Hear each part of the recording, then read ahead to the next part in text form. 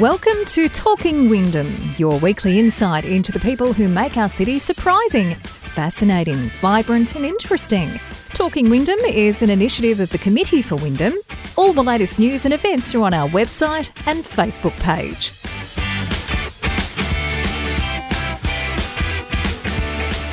Hi and welcome to another edition of the Talking Wyndham podcast for the Committee for Wyndham. My name's Kevin Hillier, and of course you can check out everything you need to know about the Committee for Wyndham on their brand new website and also on all the social media platforms, in particular Facebook. So check out the events that are coming up, how you can be involved as a member of the Committee for Wyndham if you're thinking about doing that, and all the benefits that go with that.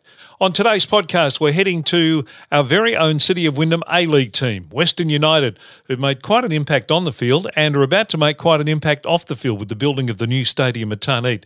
So I'm going to go right into the inner sanctum of Western United to their CEO. Chris Pelavanis is going to join me to have a chat about the work that's about to start on the building of the new stadium, what the club's been up to and what they plan for the future. Hope you enjoy this chat with Chris Pelavanis, the CEO of Western United. Welcome to the Talking Wyndham podcast. An interesting season for Western United. Yeah, it's a bit of a stop-start season, obviously with COVID and everything happening in the world, but it's a season where I think we're trying to find our best form at the right time of the year. It's a funny season, I guess, at the moment with the way the club's developed. Every season's a funny season because you're nomadic by nature and even more nomadic by pandemic. Yeah, we are.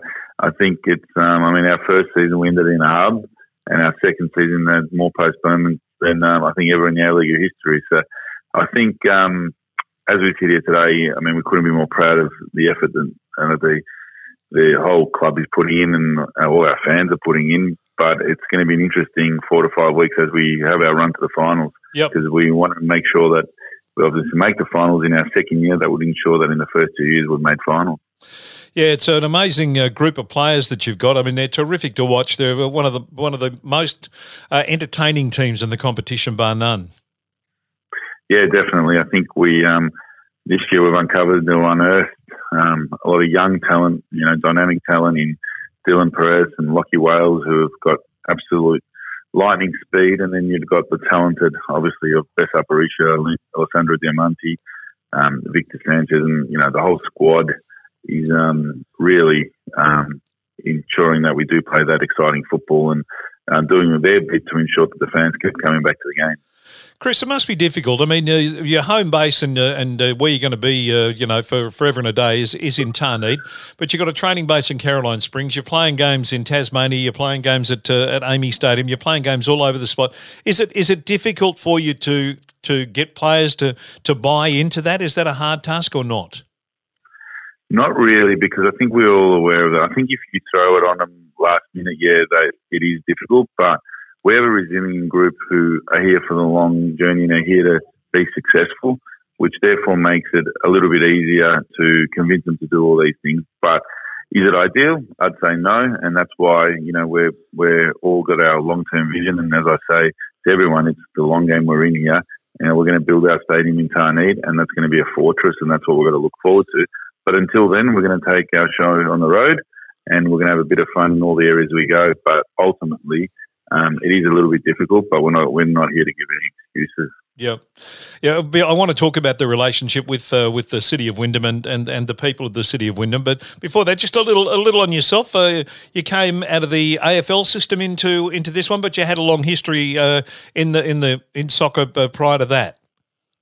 Yeah, definitely. I think I've played the game and refereed the game for about 20 years, and then I went to FFA for 3 years prior to going to the Essendon Football Club for 8 years. And that was an amazing experience working in the AFL industry. I was Chief Financial Officer at the Essendon Football Club during, years that were very difficult for the Essendon Football Club, and but it did teach me a lot of good principles of sports management, and it did teach me how to run a successful club. And that's now I have the opportunity to impart my knowledge and experiences in a startup being Western United, which is an amazing journey in itself. So, yeah, I've loved every minute of it. And, I say to people, we're blessed to work in sport because we get the opportunity to put smile on kids' faces, and that doesn't happen in everyone's jobs every day. Yeah. On a corporate level, is there a lot of difference between running an AFL style club than running an A-League style club? Yeah, the pressures and the what we're doing is pretty similar, except everything's at a larger scale. So instead of selling a $500,000 sponsorship in the A-League, you're selling a $2 million Fun and Shirt sponsorship. So it's similar, but you're just dealing with things on a larger scale. But the pressures of winning and losing are the same. The competitiveness is the same. The professionalism is the same. And it's very similar. At the end of the day, we're judged by our results on the field. But corporately and commercially, it's all the same, but just at a larger scale. Is it a harder sell trying to sell, obviously, the game of soccer than it is selling the game of Australian rules footy, which is ingrained into the very fabric of the organisation, of organisations and businesses? Yeah, it is, because I think we all grow up following an AFL club, and I think that hasn't happened with the A-League just yet. But I think over time, the A-League does have an opportunity because it is the highest participated sport in the country. It's converting the participation into fans, into corporates, into members, into lovers of the game, which needs to happen. But ultimately, that's the challenge we face, and that's what is exciting about our game. We have the Women's World Cup coming to Australia in 2 years' time, which, in my opinion, is the third biggest sporting event in the world, behind the Olympics and the World Cup.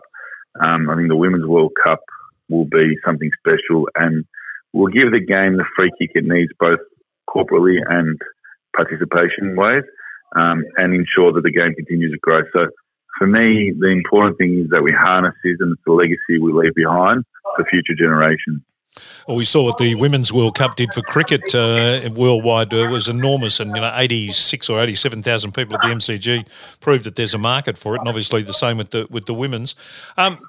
Tell me about the relationship with the City of Wyndham and the Western United Football Club. Yeah, the City of Wyndham, in my opinion, are one of the most visionary councils and communities in the country, and they've partnered with Western United to deliver a precinct that will be the first of its kind in Australia.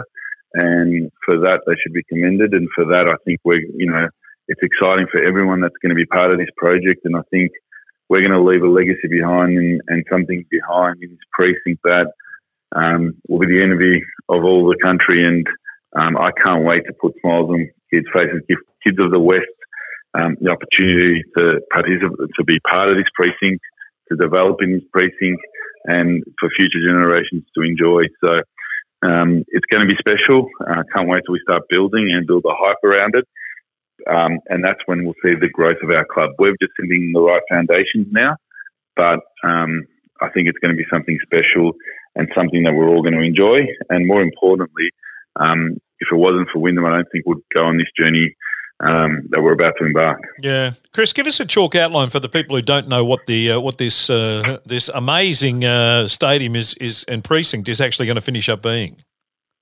Yeah, so the sports stadium is going to be a 15,000 seated stadium that will be purpose-built for football and rugby. So we'll be able to play, sports that are accustomed to playing in square or the rectangular yep. Yeah, rare rectangular stadiums. So I think that's going to be, and it's going to be have the ability to have your corporate functions there and all that that comes along with the stadium. Yep. In terms of the sporting precinct, and this is probably what the community will get excited by about in more detail when it comes out, but it will have four pitches that we'll be able to access. It will have elite training facilities, both for boys and girls to play at, and that's in the actual training facility. But along that will come, hopefully, in that precinct will be aquatic centres, other elite training facilities, really to drive an elite training facility pathway for all the kids in the West. Now, if you think Amy Park and what's around the Melbourne Sports Precinct, something similar to that. Yep. So we're talking about a hub which will be obviously have many tentacles to it and many organisations with the ability to be able to access it. Yes, exactly what it's going to be, and that's what's going to be the exciting journey. Now, this will develop and grow as time goes on, but initially we're trying to attract different sporting organisations to come to this precinct and call it home, so we can get, can really, attract as many people as we can to this hub. You mentioned rugby. Have you already put tentacles out for, a Super Rugby team or something like that in as part of it? Basic discussions, but ultimately, I think that will happen in due course. And there's already teams in Melbourne for if those teams want to relocate to that precinct. But ultimately, in the initial stage, we're trying to get it up and running. And I think once we build it, I think people will see it and hopefully they'll come. Ultimately, we're also looking to build a basketball stadium out there. So, it'd be exciting to see if one day the third basketball team could be based out of there, and it could be the Western United affiliated. And I think there's a team in the southeast, there's a team in the CBD, and why not a team in the west? And I think we have had some discussions in that space, and we'd be really excited in due course to have a team in the NBL and potentially netball, and it's going to be a precinct that will hopefully be able to accommodate all those teams in one of the areas which is the fastest growing corridor of Melbourne. Yeah, it's a city that now is bigger than Geelong. It's bigger than Canberra. Its projected growth is unbelievable. COVID didn't slow down the population growth in the area. What do you know about the area in terms of how much they're linked in with soccer as a sport? Yeah, it's an ever-changing area, so you've always got to keep your finger on the pulse. We're doing a lot of grassroots work in communities, and we're learning new things every day. But what we can say is they do love their sport and they do love their football. And I think once we get an opportunity to, really get close to the community of Tarneit and the surrounding suburbs, I think that's when we'll see the benefit of all the hard work we're doing now. But it is an area that is accustomed to, soccer in most of these communities is their first preference. Yeah, well, soccer's actually amazingly, participation-wise, it's always been terrifically good. But as you say, converting those participants into fans and spectators and all that's the challenge. Yeah, it is a challenge, but it is a challenge that we're going to take on head on, and it's a challenge that I think we'll see a massive shift in the next few years with the Women's World Cup coming here, but also the A-League. I think, like any startup, the A-League's 15 years old. And I think it's now ready for the next evolution of the A-League and to grow and to get even stronger. And I think we need to ensure that our broadcast partners, every stakeholder in this game is driven to with the same vision and the same purpose. Have a lot of your players do clinics in the local schools in the city of Wyndham and all that. That's all obviously something that's part of growing that fabric and growing that grassroots support. Yeah, it definitely is. And what we're seeing is it's not only our male athletes, it's our female athletes as well. So we're deep in discussions to also secure our W League license for next season, which will ensure that we have, in the professional space, we'll have over 40, 50 athletes that can go to schools. But I guess where we differentiate ourselves from AFL is our family will be close to 400 athletes once we get fully established, because we'll have 10 teams on the boys' side and 10 teams on the women's side representing Western United every week. So from the age of 8 to 10 all the way to senior professional football. It's a most distinctive colours too, isn't it? I mean, it stands out like there's no tomorrow. Yeah, they're great colours, and the owners and the people that were here initially that decided on these colours have got that 100% right. Yep. So I think these colours, once you see them on the field or once you see them in the community, they stand out and people can, align themselves pretty quickly. So, and it was hard because it was already two other established teams in Victoria, so you had to do something different. We're all about doing things differently. And obviously, our colours is something that differentiates us with our competitors. Yep, it's that loyalty thing that you get ingrained in you is in AFL terms, but that you're trying to obviously get happening in the West. What's the time frame on the sort of how this development will go ahead from here, Chris? Yeah, so I reckon if where we sit here today, within 2-year period, everything will be completed in terms of the training facility and the stadium. So it's not too far now. I think there'll be some exciting announcements in the coming months, which will see us commence work. And I think that's what the whole community is waiting for, and that will give the club and the whole organisation the free kick, if you want to call it, or the impetus to go into next season as we go into our third year will be the commencement of work. And the site in Tarneit, obviously, that land was I won't say given to the club, but that land has been given to the community for the club to use to build this marvellous stadium and the precinct around it. Correct. It is a great piece of land, and it is, as we said before, we want to transform this into a hub and something that the whole community can benefit, and we can bring elite sport to the West. Yep. No, and it's a global sport too, which makes it a really different, a totally different kettle of fish to the AFL. Yeah, it is. The ability, the top two teams and all the champions of the league end up playing in Asia in the Champions League, which only happens in our game. We'll have maybe two of our star young players go off to the Olympics. Yep. Doesn't happen in the AFL. Now, in future years, we'll have W League players that end up representing the Matildas. We'll have a couple of our players playing in the Socceroos. All this stuff, it's more than just what happens on a Saturday and Sunday. It's the ability to represent your country and and we're going to develop these athletes for that purpose. And then obviously for some of them, even go overseas and play, for clubs that we can aspire to and all our young players aspire to play. So the War Game has a lot of benefits and a lot of interesting pathways for these kids to follow. And I'm just excited, and we're a club that's coming to the new league, and we've got a zone. We've got that's our competitive advantage. The West is ours. Everything, we want to give every kid in the West the opportunity.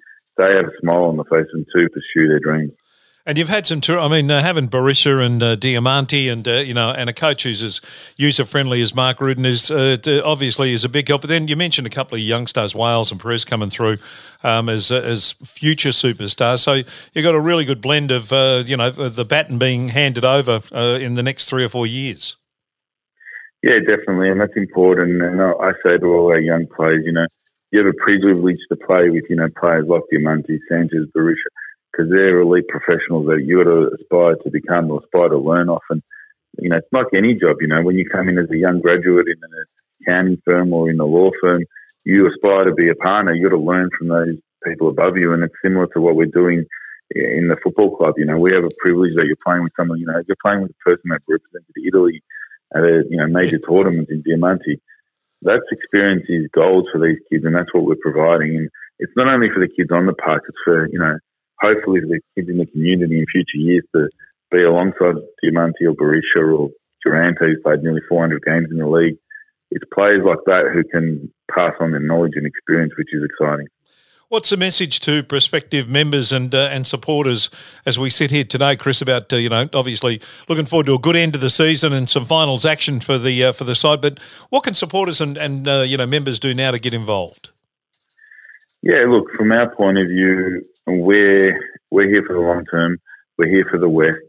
We're here to grow our club, and we want as many people to come on this journey with us. We're going to make mistakes, but one thing we're going to do is we're going to be passionate about what we're doing. We want to be community first and community focused. So it's going to be, we're not going to win every game because that's impossible. What we are going to do is we are going to have a lot of fun on the journey, and for people that are jumping on from the start, will experience this club from its infancy all the way to becoming something special in the A League and in the community in the West. But we're a club for the West, and hopefully what I can say is that all the kids, all the boys and girls in the West aspire to be part of our club in some shape or form. Certainly an exciting future, as you mentioned, with the W League licence. Maybe you're grabbing that for next season and the expansion and everything else that's going on. Win a few games, get in some more finals action. So it looks like a rosy end of the year. And when you started back, what was it, October of 2019? Gee whiz, you've been through a lot in that very short period of time. Yeah, it's been an amazing journey, but, the whole club is very resilient, and we use that a lot of word, nimble, resilient. But ultimately, we're part of a community and a family that, our boys and our club and our future, girls and participants of our club. There's one thing we ingrain in them, and that's that togetherness and that belonging.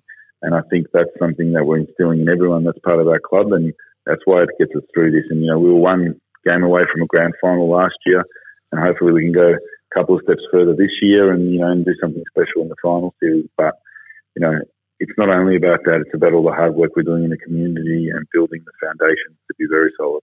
Absolutely. Good on you, Chris. Thanks for your time. Really appreciate it. Good luck for the rest of the season. Thank you, and thank you for all your support.